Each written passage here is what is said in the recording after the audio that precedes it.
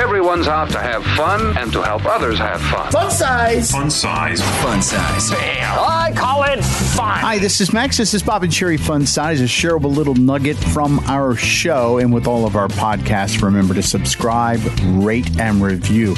In this episode of Fun Size, Bob talks about dating. And then he talks about a particular dating site, Plenty of Fish. Only he doesn't get it quite right and calls it something else. I went on the website MarketWatch just to see where my money went and my future along with my money of recent. And I saw a sort of a lifestyle section of MarketWatch. I'm going to read this letter to MarketWatch like I think the guy sounds. The headline is, I spend $600 a month taking out women for dinner and drinks. Does the man always have to pick up the check on a first date? And here we go. I am a single 38-year-old man living in the Southwest, and I have reached my breaking point. I spent my hard-earned money taking women out for dinner and drinks who I've met on Tinder, only to be ghosted by the second or third date. Is taking a woman out for coffee on a first date acceptable? Can I just pay for my own? You don't get much change out of a $10 bill at Starbucks these days, and I'm tired of just throwing my cash around on other people's social lives. At this point in the game, and it does feel like a game, I feel like I'm being taken advantage of by the women who agree to meet me on a date. If they're not serious, then why do they agree to be taken out to dinner? A bottle of wine can cost upwards of $45. Listen, I am a gentleman. I hold the door for women. I stand up when a lady enters the room, and I pick up the check. But I'm spending upwards of $600 a month on dates, and it's eaten into my other living expenses. When did men have to pay for everything? When did dating have to be so expensive? Is coffee acceptable? And can I buy my own? Signed, Quentin, 30-something, single, and aggravated. You know, my never gonna get.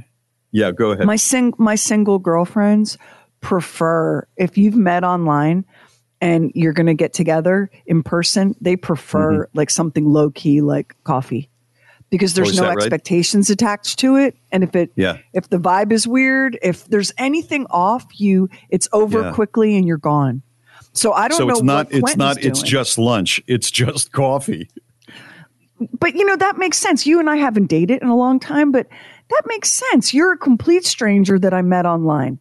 I have no idea if you are who you say you are or what you say you are. I don't want my first face-to-face meeting with you to tie up hours and hours where I can't escape unless I climb through a bathroom window and change my identity and leave town.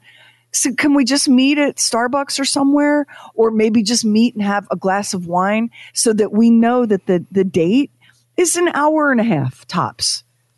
And as a woman, is there a difference in how you feel if you are having the first date at a Starbucks or you're having the first date at a bar or a wine bar?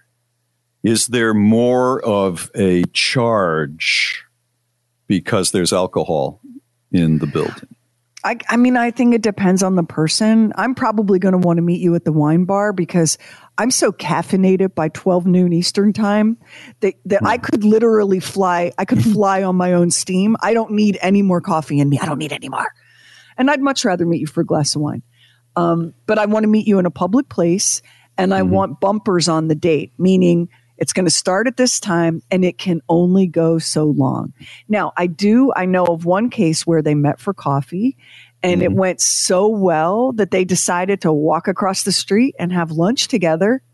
And that ended up being a pretty good, but it was still daytime. It was still in public. There were not as many expectations. And Quentin, who's spending upwards of $45 on a bottle of wine and whatever he's doing. He's on first Tinder, of all, I would by never. the way. He's not on Kettle of Fish or he's some on Tinder. He's on Tinder. I would always offer kettle of fish. Isn't that one? It's plenty plenty of of fish. What is Plenty it? of fish. Oh, plenty of fish. Kettle of Fish is a very different dating site. Yeah, you're I would right. always offer to at least pick up Shut up, Max. Shut up. Pardon me for not cheating on my wife with a dating service. Come on.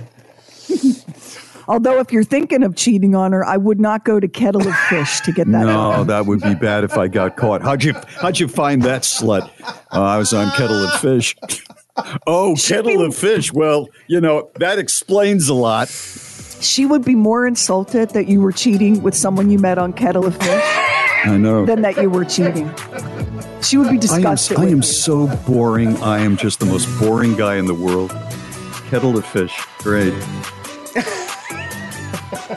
What is it again? She'll text me. Plenty of Fish. She'll Plenty of text me fish. and she'll Plenty of say, fish. he's having an affair with someone he met on Kettle of Fish. I can't forgive that. And I can't argue with her, So many bad jokes that could go along with that. So let's just wrap it up right now. Thank you so much for listening to Bob and Sherry Fun Size. If you like it, please share it with your friends. Don't forget the holidays coming. The Bob and Sherry store is a great place to shop for that person on your Christmas list.